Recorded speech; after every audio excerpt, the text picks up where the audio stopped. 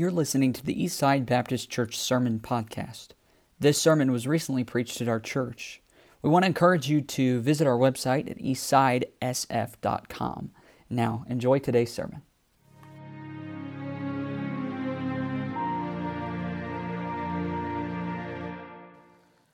John chapter 13 tonight is where we're going to be, and if you'll notice on the banner, it's the text on the banner, and we'll be actually starting there this evening, reading a couple verses out of John 13. It provides a springboard thought for our theme this year, which I really am excited about, and I hope that you will be too by the end of this, and I hope tonight to be able to convey this theme in a way that provides some clarity, maybe direction for our church this year, and if nothing else, maybe just the way that the Lord has been working in my own heart for myself, and hopefully then for Eastside as well. And I'm looking forward to this. I hope I can convey it tonight. John chapter 13, we're going to just read right now 2 verses, 34 and 35. These, of course, are the words of Jesus Christ. And he's actually preparing for the betrayal of Judas, and he's about to be crucified. The end is coming, and listen to what he says in John 13, verse 34 and 35. It says, "A new commandment I give unto you, that ye love one another, as I have loved you, that ye also love one another. By this shall all men know that ye are my disciples, if ye have love one to another." Let's read those verses out loud together. John 13, verses 34 and 35. Ready? Begin. "A new commandment I give unto you, that ye love one another, as I have loved you, that ye also love one another. By this shall all men know that ye are my disciples, if ye have love one to another." Love works. Love works. And there's a double meaning there, and maybe you'll figure it out, but before we get to it, that phrase is more than just 2 simple words. It has really multiple meanings, but tonight I want to just explain 2 primary meanings from the text, and pray that God would give us some clarity about this thought: love works. Let's pray and ask Him to bless our time together. Father, we are grateful for your word. We're thankful that we can open it, that we can read it without fear, that we can trust it, that it's dependable, and that it has everything that we need, all the answers we need pertaining to life and godliness. We're grateful for your word. We pray that you would help us to seek it tonight, the truth that you want from this text, and I believe then apply it as church members, apply it as a church, apply it individually. God, I believe you have a lot of ways for us to live these principles out, and help us to have an open mind and open hearts to what you want for each of us this evening. In Jesus' name, amen. Thank you. You may be seated. John 13 it's a pivotal chapter in the redemption story. It begins with the Last Supper before the crucifixion of Jesus Christ. We know that during this last meal that the devil has influenced Judas Iscariot to betray the Lord. And even though Christ knew what was coming, the most interesting part of this whole chapter to me is he knows what's coming, and in his last act with all of the disciples present, including Judas, this last act with his disciples before his death, he rises from the table.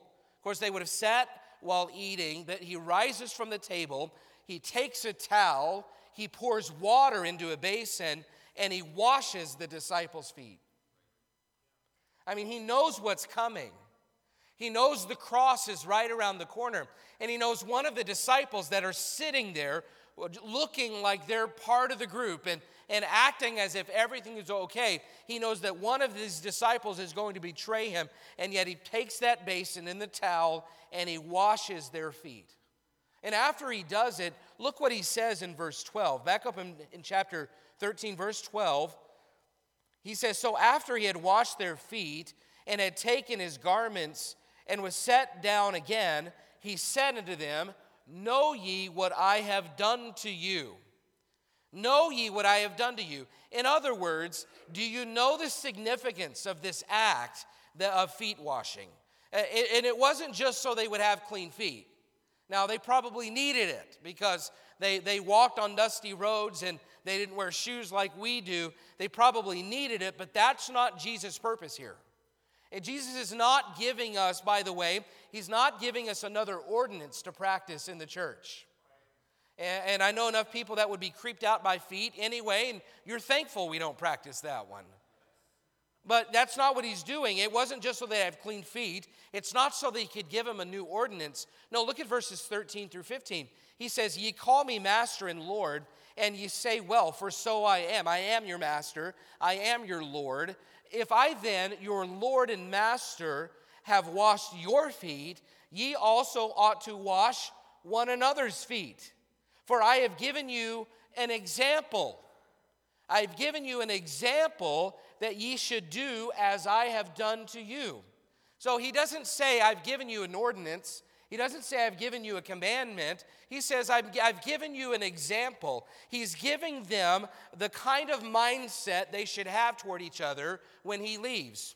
His purpose is greater than cleaning. He was providing them an example of the kind of spirit they should have with each other. And not just in the act of foot washing, it's an example of a spirit of humility that Christ's disciples ought to have with one another. Look down in verse 16. He says, Verily, verily, I say unto you, the servant is not greater than his Lord, neither he that is sent greater than he that sent him. If ye know these things, happy are ye if you do them. He says, listen, the servant is not greater than his master. Meaning, if I, as the Son of God, am willing to take a basin and water and a towel and humble myself before other disciples, then there's no reason that you, as a servant, shouldn't be willing to serve others in the same way. And he says, if you're willing to do this, if you're willing to humble yourself, if you're willing to have this kind of a spirit, then he says in verse 17, if you know these things, happy are ye if you do them. Now, I don't think about being happy washing people's feet. That doesn't make me excited. I don't get excited and happy to think about that. But he says, no, he's not saying that the act itself of washing feet makes you happy, but humility does something for our contentment. It changes our expectations. It gives us a sense of satisfaction as we serve. And he reveals this path to happiness, which is a way to pattern our life after his example. And then he gets even more specific later. Look down in verses 31 and 32. Therefore, when Judas was gone out, he had set the ball in motion to betray Jesus. Jesus said, Now is the Son of Man glorified, and God is glorified in him. If God be glorified in him, God shall also glorify him in himself, and shall straightway glorify him. What word do you think Jesus wants to get across in those two verses? Glorify. Glory, glorify. He starts with the concept. You know what he's talking about here? He's talking about the concept of the cross. He says, Now is the Son of Man glorified. When Judas left this supper, Jesus knew it set in motion his arrest, his trials, his humiliation, his condemnation, his beatings, his crucifixion, and his burial. All of it was set in motion when Judas left the room. So when he spoke of being glorified or lifted up, he was referring to the crucifixion. He's referring to the fact that he would be on a cross for all to see, lifted up. If I, the Son of Man, be lifted up, he says. Look how many times he calls it glory. 5 different times he uses the word glorify. And if the world had described the cross, it would have used words like humiliating. It would have used words like disgraceful. The world would have described a cross with the word cursed. But Jesus said glorified. Because he knew what it would accomplish for sinners. He knew that this was the only way for man and God to be reconciled together. And so, yes, it looks bad to the world, and yes, it looks disgraceful and humiliating, but really the cross is glorifying. So he tells them he'll soon go somewhere that they can't follow him. He says in verse 33, "Little children, yet a little while I am with you. Ye shall seek me. And as I said unto the Jews, whither I go, ye cannot come. So now I say to you." So he says, I'm about to go somewhere that you won't be able to come. And what does he mean? Well, the cross, for one, that was his cross to bear. That was something that only he could do. But then after the cross, he would be ascending to heaven and leaving them behind. I mean, can you imagine how difficult this would have been for them to hear? When he says, "My little children, I'm about to go somewhere where you won't be able to go." And these disciples had left everything for Jesus. For 3 years plus, they had followed him every step of the way. And now he's telling them, I'm about to go somewhere you can't go. I'm about to go to a cross. You can't go to the cross. Not the way that I am. I'm about then as well to ascend to heaven in a little bit, and you can't go there. You're going to be left here. And the thought flow is important for us to grasp. Jesus is saying, I'm about to go somewhere you can't follow, but because your work isn't done. I'm about to leave, and my work will be, the Bible says, he says, it is finished. But the disciples' work is not done once Jesus leaves. There's work to still be done. There's a message still to get across. So how does he tell them? He says, basically, he's preparing them for life without Jesus. So what does he tell them they'll need to do? What is his first instruction? What is it that he says is the most important thing for you to remember? Well, he says, I have a new commandment for you. It's our text, verses 34 and 35. And essentially, he says, you've got to love one another. So, okay, well, what does he mean by new commandment? This doesn't sound like a new commandment. It does seem a little bit odd. In Leviticus 19, the Bible says, thou shalt not hate thy brother in thine heart. Verse 18 reads, thou shalt love thy neighbor as thyself. This isn't a new concept. So bear with me. Follow the thought flow. When we get to the application part, it might be easier to follow, or maybe not, but just follow, okay? Follow the thought flow. The Jewish readers had heard this commandment, love thy neighbor as thyself. They'd heard it their whole lives. It's not like hating your brother was allowed in the Old Testament and then he's coming along and changing that. No, loving your neighbor wasn't a new concept, but Jesus calls it a new commandment. What does he mean by that? Why does he call it a new commandment? The Greek word for new isn't so much new as in recent or different. It means fresh. It means refreshed. It's like a fresh take on an old concept. It's not brand new. It's like he's taken an old concept and he's given it a fresh look. It's new in the sense that the commandment of love had been raised. Here it is. The commandment of love had been raised to a new level through the life of Jesus Christ. See, before he says, love your neighbor as thyself. And is that easy to do? If it's easy to do, raise your hand, okay? All right? I didn't think we'd have many takers. To love my neighbor as myself, that's a big deal. Well, Jesus is about to take that and give it a new spin. He's about to give us a higher level of love here. See, he's about to say, you're not supposed to just love other people like you love yourself now. Now you're supposed to love people like I love you. And that's totally different. That's a much higher standard. No one had ever displayed love in the way that Christ did. Just consider the chapter. The creator of the universe, the creator of everything that we know and see, has just stood up from washing the disciples' feet. That's the kind of love that our creator has. It's a new commandment. This is different than what they've seen before. We can safely assume that men did not even know what love was until they saw Jesus acting it out. In 1 John chapter 2, John calls it a new commandment as well there, and he says, the true light now shineth, meaning we thought we understood love until Jesus came along, and it's like we realized we had been watching love in the dark. But when Jesus came along, he turned on a light, and he let us see love for what it really is. It's a totally different kind of love. It's a higher kind of love. It's not like anything you've ever seen before. Jesus turned on the lights for love. And all the vagueness of the law has suddenly become clear. Perfect love is suddenly observable. So he says it's a new commandment, and he's not wrong. It's new in that the love that they saw in Jesus was different than the love they'd seen in anyone else ever before. It was totally different. What kind of love did he show? Well, a servant-minded spirit of humility, a willingness to wash their feet. I mean, he's the master. What kind of love did he show? He showed a desire to meet the needs of other people. What kind of love did he show? Compassion for lost souls. He stood and wept when he saw them. What kind of love? Well, he showed a willingness to be inconvenienced for strangers all the time. The disciples had plans. They're like, we got to get where we're going. We got to get to this place. And some woman who nobody else would give the time of day touches the hem of his garment, and he stops everything, and he gives her time. That's the kind of love that Jesus Christ is showing. It's a brand new love. He's turned the lights on love. And ultimately, in the greatest act of love of all time, he's about to be glorified. He's about to go to a cross and die so that sinners that don't deserve it could have eternal life.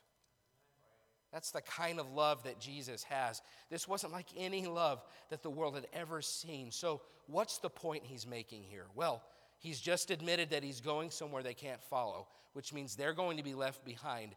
But the world still needed to see Christ's love because they had never seen anything like it before. They needed to see what love looks like.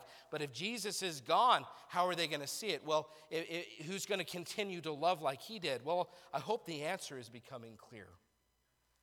The torch of this kind of radical love was being passed to his disciples. Look how Jesus describes love. He says in verse 34, "A new commandment I give unto you, that ye love one another as I have loved you, that ye also love one another." Well, what is it? What is the love? Well, he says, love one another.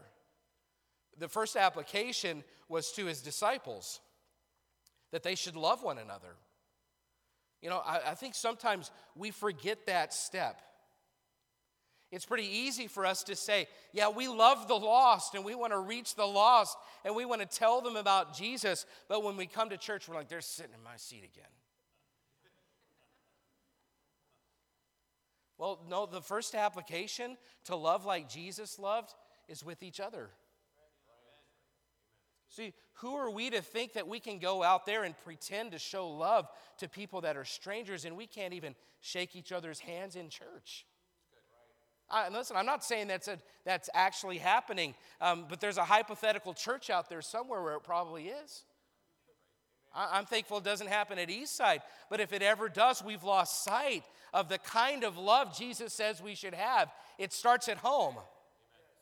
It starts with each other. And Eastsider, there should be nobody that you can't go up and talk to and carry on a conversation with. There should be nobody that you carry a sense of bitterness or unforgiveness toward. We should start with love right here, right at home. There should be no place where love is more evident than among a gathering of people that follow Jesus. A big part of that is because we have the perfect example of love. It's like, this is how Jesus loved, so this is how I'm going to love. Well, how? How does he say we love? Well, he says, as I have loved you. This is where it starts to get stepped up. Because I'm not just loving somebody like I love myself. I'm loving somebody like Christ loved me. And I'm telling you, that's a totally different kind of love. That's sacrificial and it's unconditional and it goes to lengths that I would never think I could go for somebody. It's with humility, it's with compassion, it's with sacrifice, it's the cross. Notice one thing. Christ's example of love wasn't just emotion. When he says love like I loved you, he's not crying and saying this is how you should love each other. You should just have emotion and you should just have all the feels all the time. No, how does he love us? He loves us with works, with actions. He says the Son of Man is about to be glorified. You guys need to love like I love you. I'm about to give my life for you. That's how you're supposed to love. It's not all the feels. It's not just emotion. It's not just feeling something. No, greater love hath no man than this, that a man gets super emotional about his friends. That's not what he says. I mean, the world thinks that's love. The world thinks love is all the feels and goosebumps and just, feeling really good. No, Jesus says, greater love hath no man than this, that a man lay down what? His life for his friends. Love is not just how you feel. Love is what you do. Love works. See, according to Jesus' example, love is lived out in a visible way. Well, why? Because he says, by this is how all men are going to know that you're my disciples. Is if you have this kind of sacrificial love. Our love toward each other convinces those without that we are with Jesus. Our love convinces them that there's something different about us. And I say, I know there is something different about us, but I don't just mean that. I mean, there's a different kind of love. Not just emotion, not just the feels, not just sentiment, not just nostalgia. The world can't see emotion. They can't measure sentiment. So how do they know that we are Christ's disciples? What's going to convince them of our love? What's going to convince them that we are who we say we are? Well, I think it's pretty clear. Our works of love will convince the world that we follow Jesus. So how could we summarize these verses? Love works. And it's a play on words, and there are two meanings, and both of them are true from the text. If I was to describe the first meaning of love works, I would say it like this: if we are Christ's disciples and we love him as we should, it's going to be evident in our actions. If an apple tree is healthy and the right conditions are present, it will bear fruit, and it won't bear pears. And it's not going to bear peaches, and it's not going to bear anything else except apples. Not oranges, not cherries. If it's an apple tree, it will bear apples. If you are a disciple and you love like you should, you're going to bear fruit. It will be evident in your works. True disciples will reveal themselves through their works of love. Listen, you cannot love and not have it show up in your actions. I preached a message a couple years ago. Nothing says disciple like love. Nothing says disciple like works of love. 1 Corinthians 13, what does it say? Is the greatest of all the commandments? It's charity. 1 John 2:5, but whoso keepeth his word, in him verily is the love of God perfected. Hereby we know that we are in him. So the idea, I'll say that again, but whoso keepeth his word, God's word, in him verily is the love of God perfected. So as you obey God's word, it proves that God's love is perfected in you. So we obey, our love is perfected or matured, it's revealed. Hereby know we that we are in him. Love works. It will be evident. 1 John 5:2 says, by this we know that we love the children of God. How? When we love God and keep his commandments. Love works. If you truly love as you should, it's going to show up in how you live. Listen, and this is true in other relationships too. It's true in a marriage. If you say you love, you don't live like you love, you don't act like you love, then a judgment can be made about whether or not you love. I'm not trying to be judgmental. But if a husband says he loves his wife, but he doesn't treat her like he loves her, we can make a judgment about his love. And so as disciples, are you following? As disciples, if we say we love God, but our works don't back it up, not trying to be judgy, but a judgment can be made. If there are not works evident in a disciple's life, then a judgment can be made about his love, because love works. If you truly love as you should, it's going to show up in how you live. That's the first meaning. But the second meaning of love works, a little play on words. It's found in verse 35. By this shall all men know that ye are my disciples, if ye have love one to another. See, if the first love works, means that love will show up in our actions. The second meaning is this: authentic love will convince the world of who we are. In other words, we see a lot of people will try to convince the world through a lot of things. They'll convince them through, just through trendiness or trying to be a friend, or, just trying to do what they do so they feel comfortable. And there's a lot of methods out there. But only one method works, truly, according to verse 35. You want to convince people that you're a true disciple? You know what works? Love works. So love is the only true, according to Jesus, the one true, authentic convincer that we are who we say we are is love. Love works. When it comes to convincing your neighbor that you're a disciple, you know what works?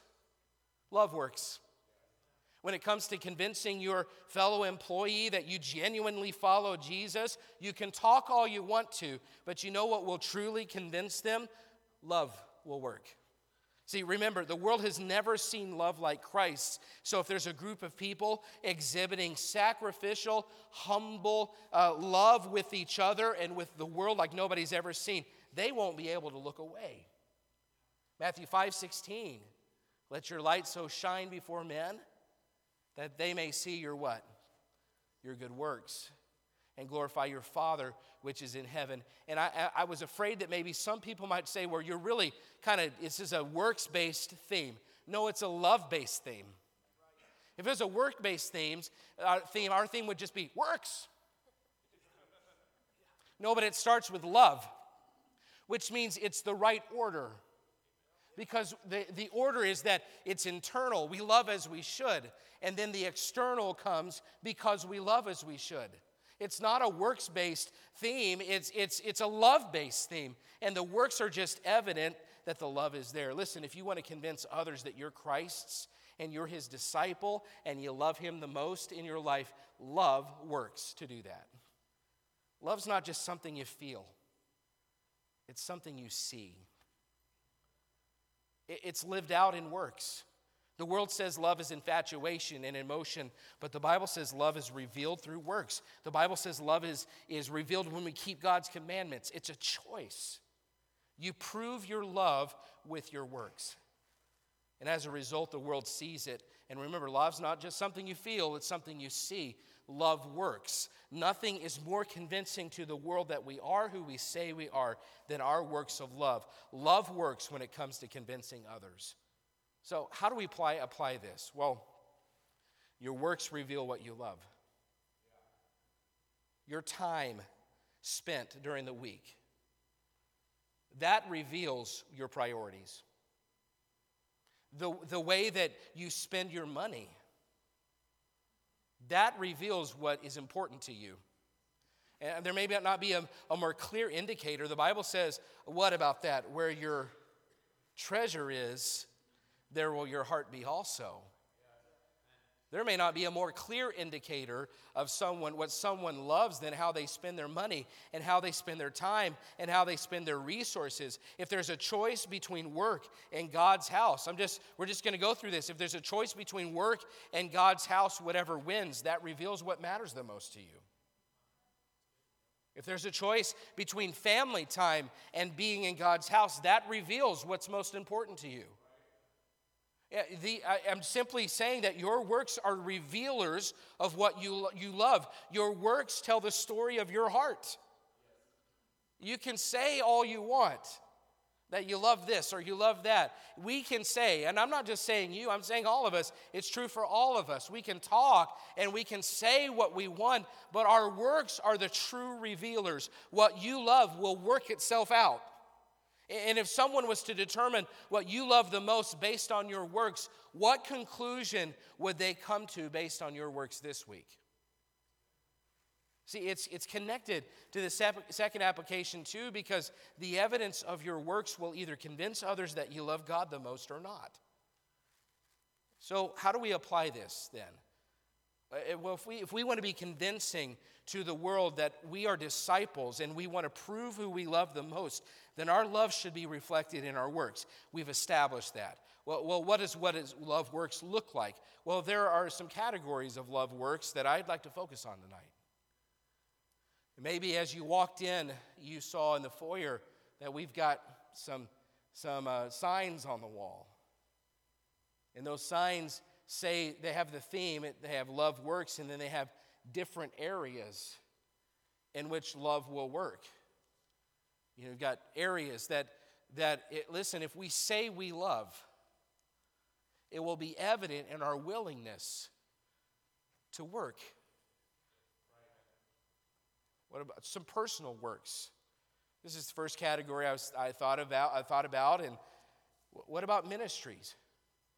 I mean, ways that God might want you to personally serve in your local church. And I don't want to burst a bubble or anything tonight, but God didn't just put you here to warm a pew. He puts, in the same way that He puts every part of a body together to function in a certain way. Every one of us has a function. We have a role. God placed us here to work. God placed us here to serve. And there are plenty of areas in our church that we could use some love works. We need some help in certain areas, and we need help in some established areas. I mean, I think about our Sunday school classes, and I hear from teachers from time to time how sometimes it's just them, and they don't have a helper, and they're trying to figure out what to do because our rules say that you've got to have two people in the room, and I'm just wondering, well, where are the helpers? Why can't we, at a church this size, why can't we have a teacher and a helper in every room? We could definitely use some more people to help with the junior church rotation and be in Sunday school classes. We could use more teachers and more workers in children's ministry. Listen, I'm just going to ask you this question, and I'm going to set you up. I'm telling you up front, at least. Do you love children? Do you love the fact that children come to Eastside? If you do, raise your hand. Okay? And those that didn't raise your hand, you're just Scrooge, okay? If you love children, and you love the fact that they come to Eastside Baptist Church, then I'm just going to say it this way. Maybe it's time to put your works where your love is. Because we say we love having children. We say we love having children's ministries. And if you have children in the children's ministries, you know how much of a blessing it is. I mean, my son comes home and tells me about the lessons that he's learned and what they're doing and who hit who, and it's great. I love the play-by-play is great. I love the fact that people minister to my son. I love the fact that children come to Eastside. I love Eastside. I even love serving. Well, maybe it might be time for some of us to put our works where our love is. Because love works. In the nursery, I've been here coming on 3 years. I'm not sure there's an area that's been harder to recruit than the nursery. And listen, I get it. It's not easy. And yet, we love that we have children here. We love that our families are growing. We'd all raise our hand for that. Unless you're one of the ones whose family's growing and you weren't ready for it. So, surprise. We love that. I'm thankful for it. I'm also thankful that we have people willing to stay in the nursery and watch our children so our focus can be on the Lord. Because not all children are ready to sit in here and give people just, the room to have their focus and attention on the Word of God. I love both of those things. I love all of that. Well, if we say we love it, maybe it's time to put our love, our works, where our love is. Because love works. I think about the choir and the orchestra. I love the music at Eastside. I love the choir. I love that we have an orchestra going. We're always looking for people that play instruments or can sing in the choir.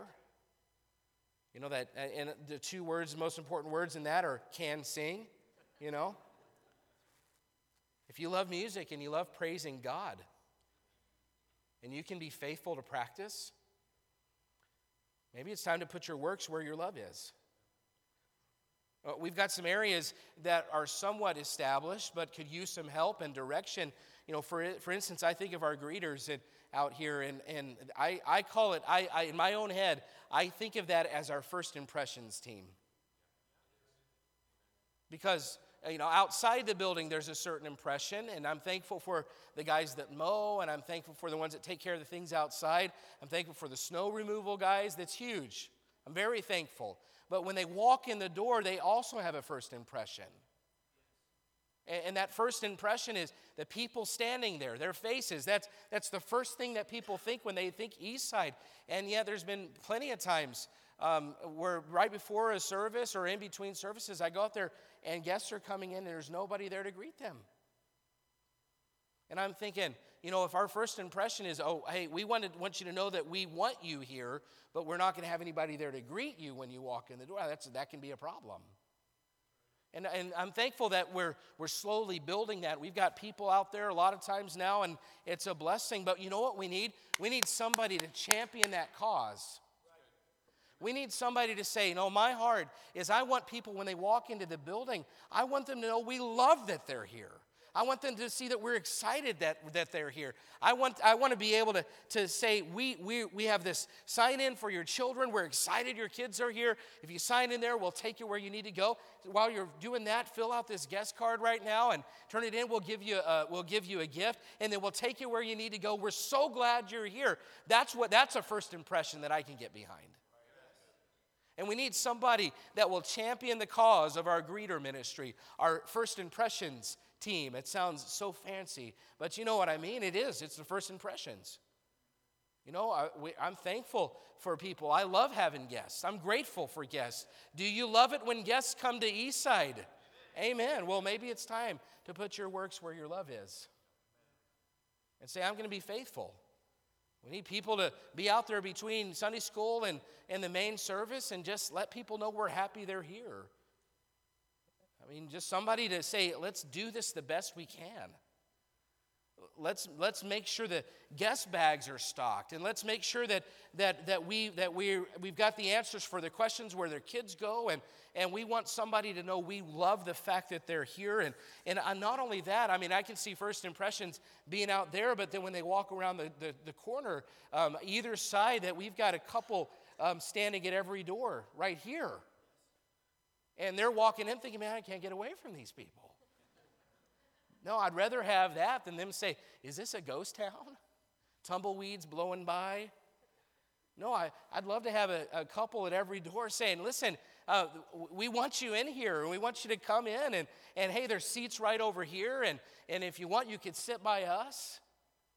To me, that's the kind of first impression that I want people to think of when they come to Eastside Baptist Church. We need somebody to champion that cause.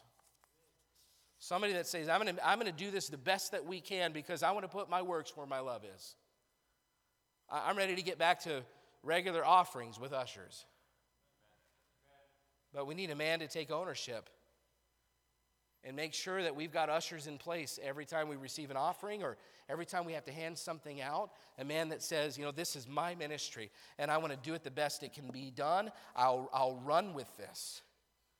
I'll build this. I'll make sure this guy's in place, that they're ready and they're excited, and they might even smile while they take your money or something like that,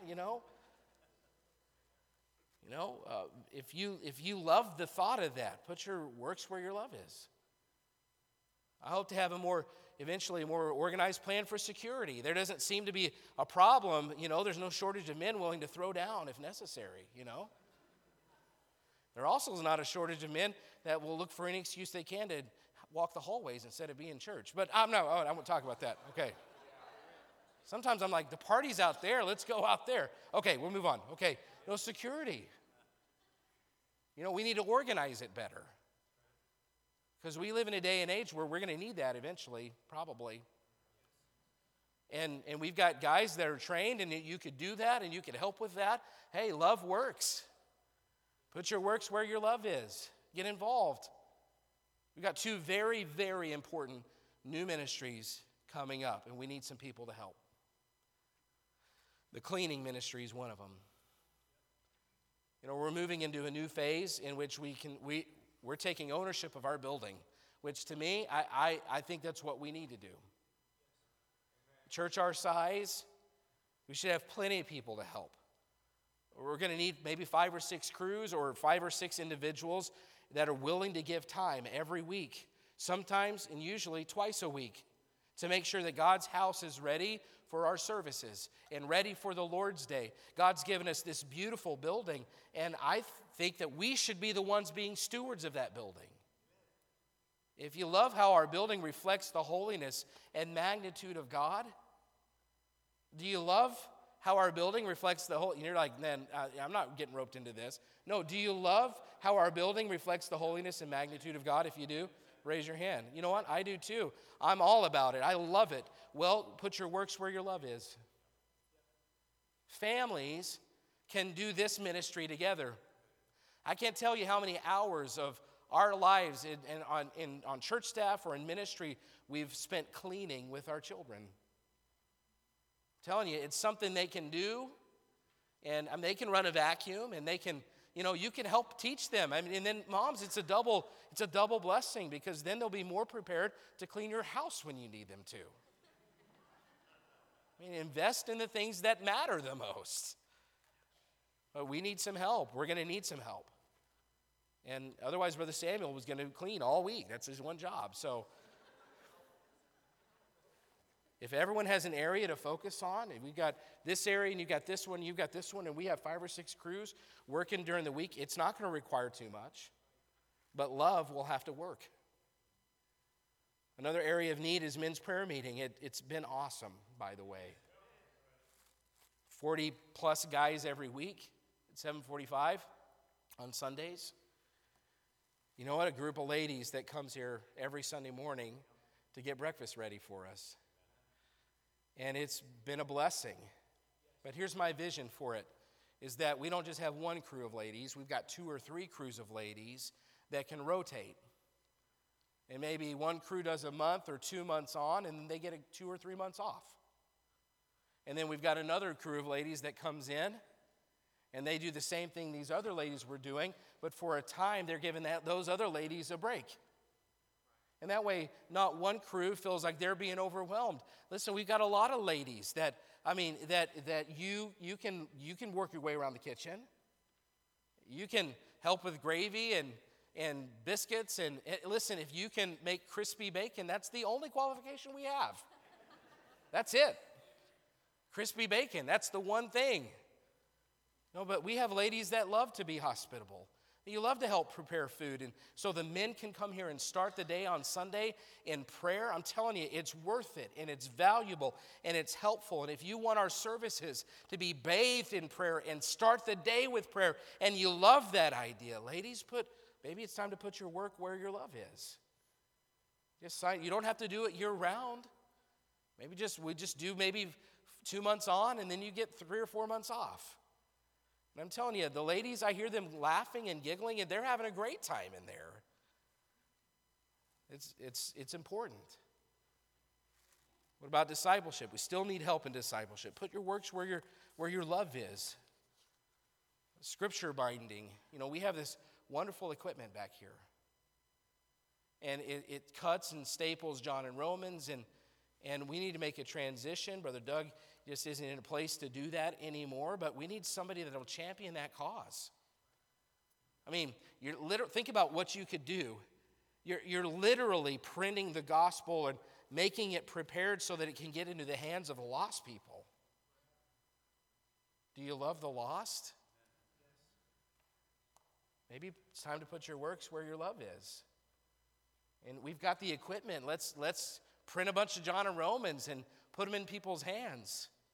The African church, the Falls International, they're going to start using it one night a week. As I was saying, we're not using it very much. So let's let somebody use it. Listen, I'd love to have a crew or team of people that come in, even if it's just once or twice a month, and just cut and staple scriptures so that somebody somewhere can get a John and Romans and maybe be saved. That's important work. I have a heart to see lots of stuff that I'd love to see a plan weekly for maybe widows and our shut-ins, for somebody to visit them and take time. When the Austins do a good job with those things, but listen, we have, that's something just about all of us could do, is just take one or two nights a month and go visit those ladies and those men who can't get around as much anymore, or maybe they're lonely, and just minister to them. You know, Jesus washed the feet of his disciples. What did he have to gain by that? Not a lot. But I'm telling you, there's something special about you meeting the needs of somebody who just wants to talk to somebody. And there's no reason a church this size we couldn't all give a couple nights a month and go visit somebody that needs a friend. What personal area does God want you to get involved in? You know, listen, God loves his church. The Bible says that Jesus Christ loves the church and he gave himself for it. That's how he loves the church. Well, you know what? We just read in John 13 that we're supposed to love like Jesus loves. And if he loved the church like that, then we ought to be willing to love the church like that. To give ourselves for this local body, to give sacrificially, to be a blessing and be all in and put our works where our love is and get personally involved. But it's not just on a personal level. There's a public level too. Because verse 35 says, by this shall all men know. That's a public arena right there. That means that our works and our love isn't just happening within these four walls, that there's something taking place outside of these walls that other people can see. Yeah, love starts among disciples, but if it's meant to convince all, we have to take our love outside these walls. Listen, I'd love to see every member of Eastside that loves souls take and distribute just 5 tracts a week. And we, you know, sometimes we don't take any. We might go weeks on end without thinking of it. But if every person in our church just took 5 tracts a week, you know how many people we could have a conversation about the gospel with?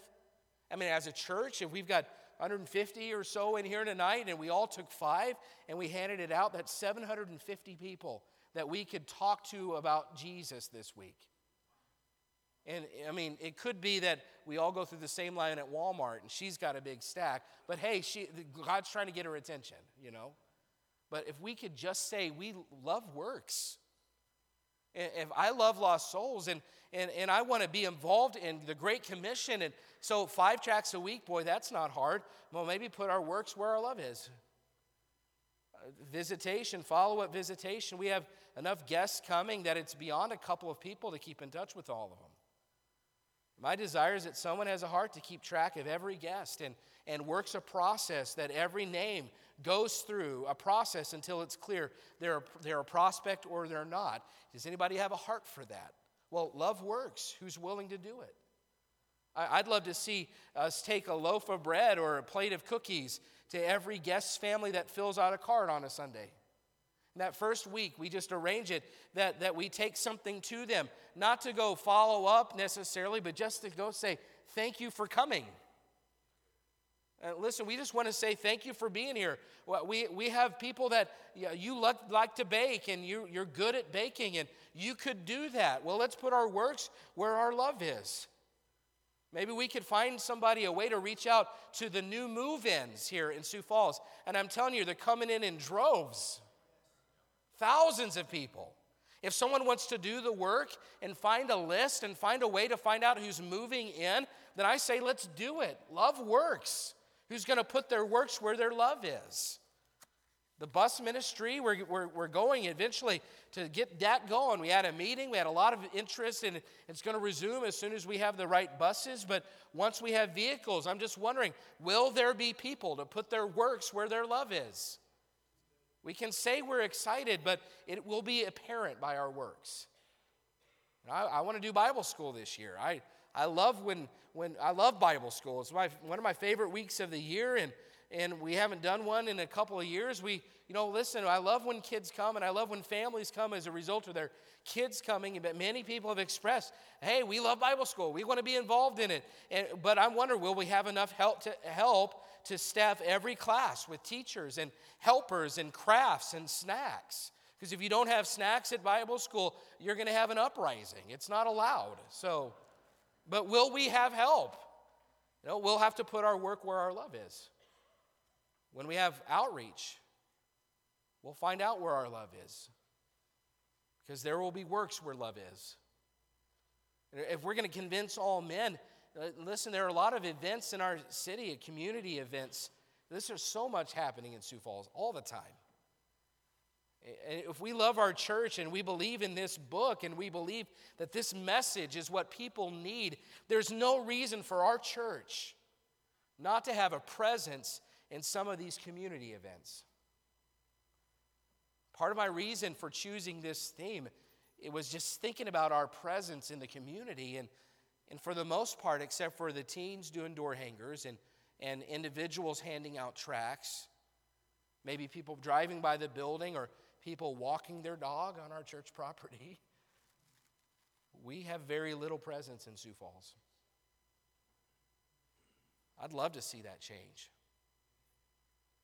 I'd love for people to recognize our name and see us involved in our community, and not for any reason except just to be in the community. Now, I'm not saying that we trade gospel work for social work. That's not it. I'm saying that we get our name out there. And we let people know if they have a need, you can come to Eastside and we'll try to help you. We want to be a friend. We want you to know we love you. I mean, community events, and I've been involved in things, like cancer walks and county fairs.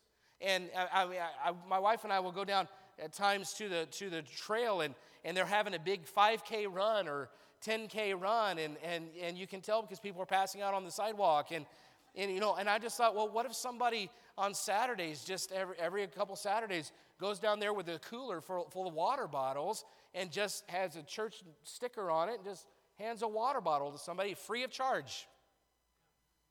It's just letting our community know we're not in it for us. We just want to be a blessing to you.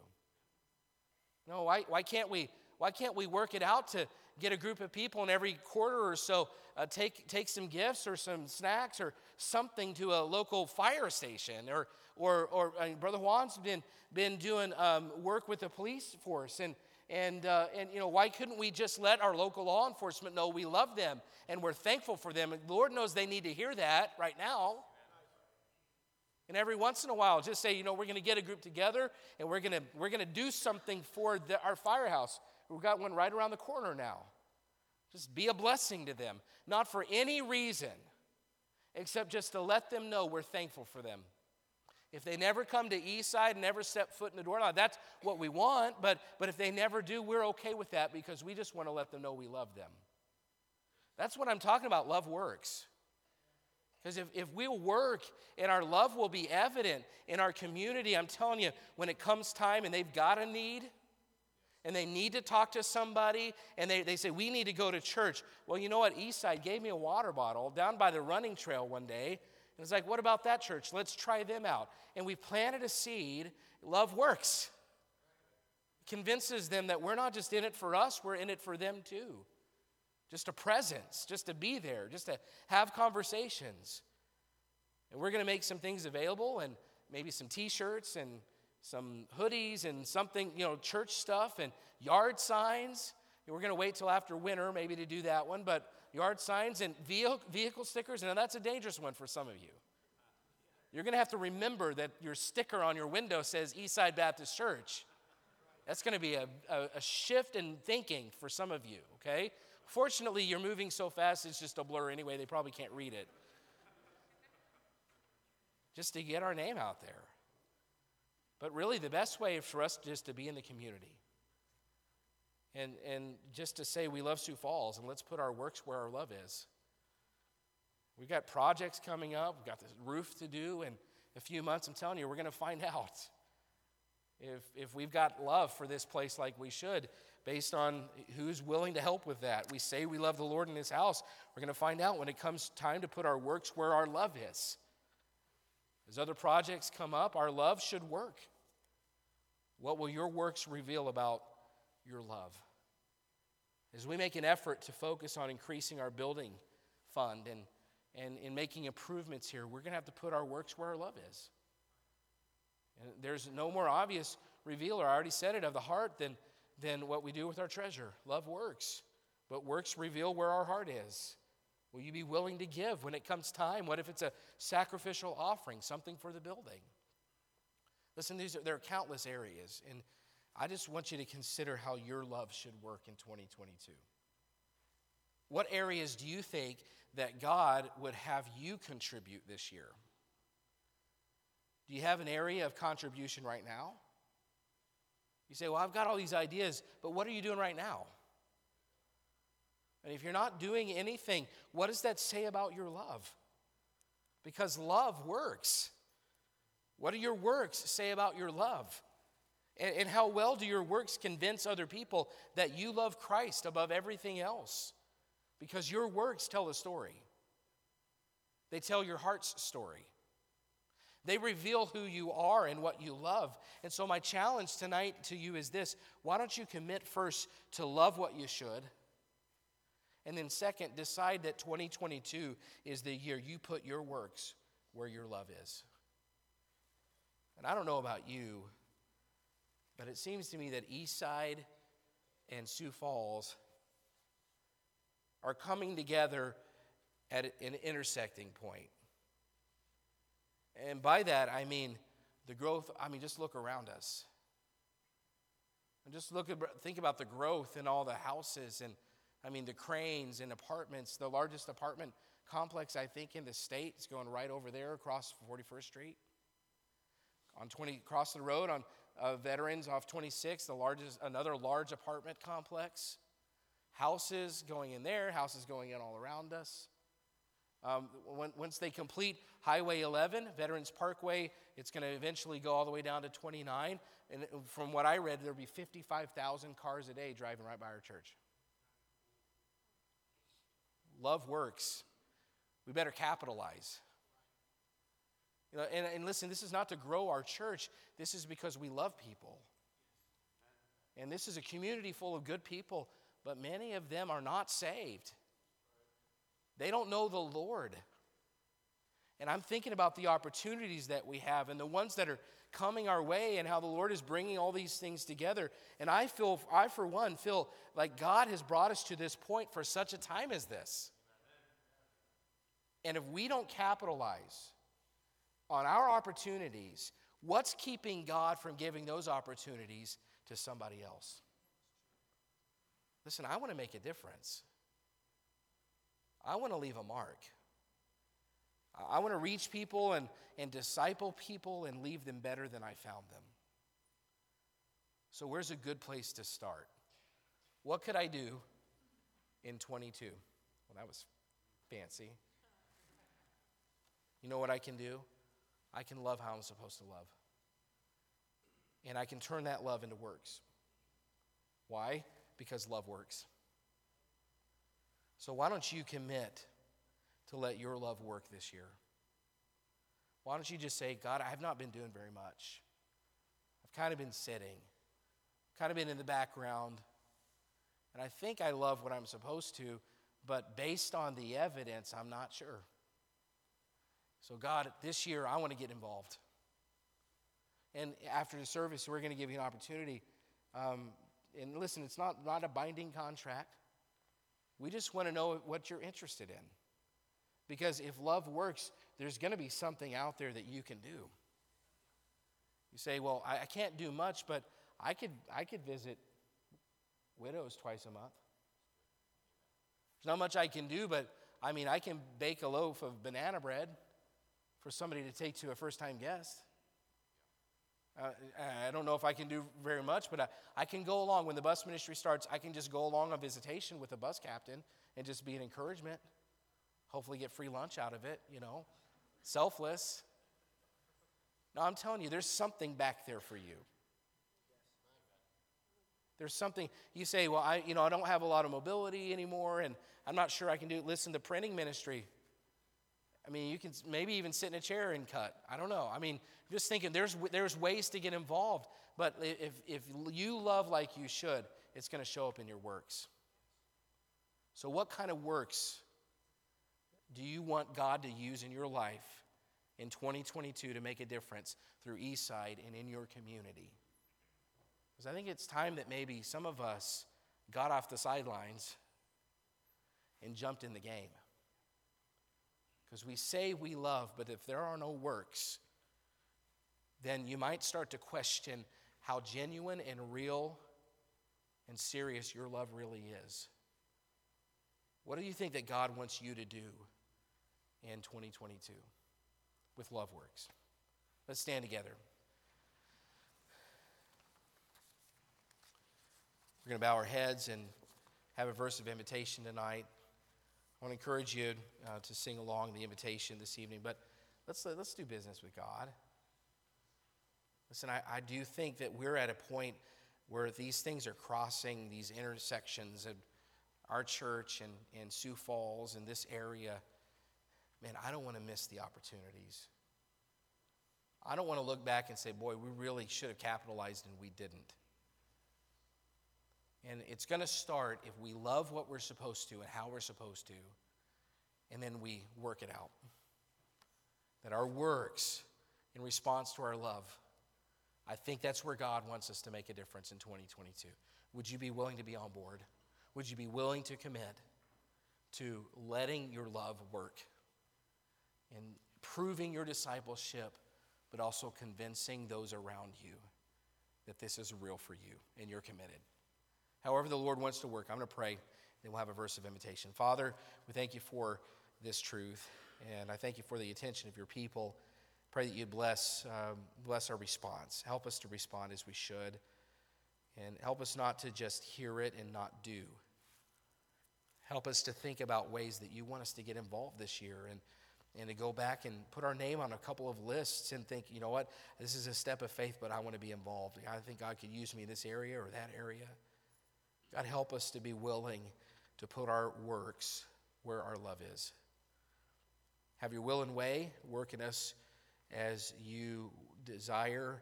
Help us to be submissive and open to your plan for each of our lives. In Jesus' name, amen.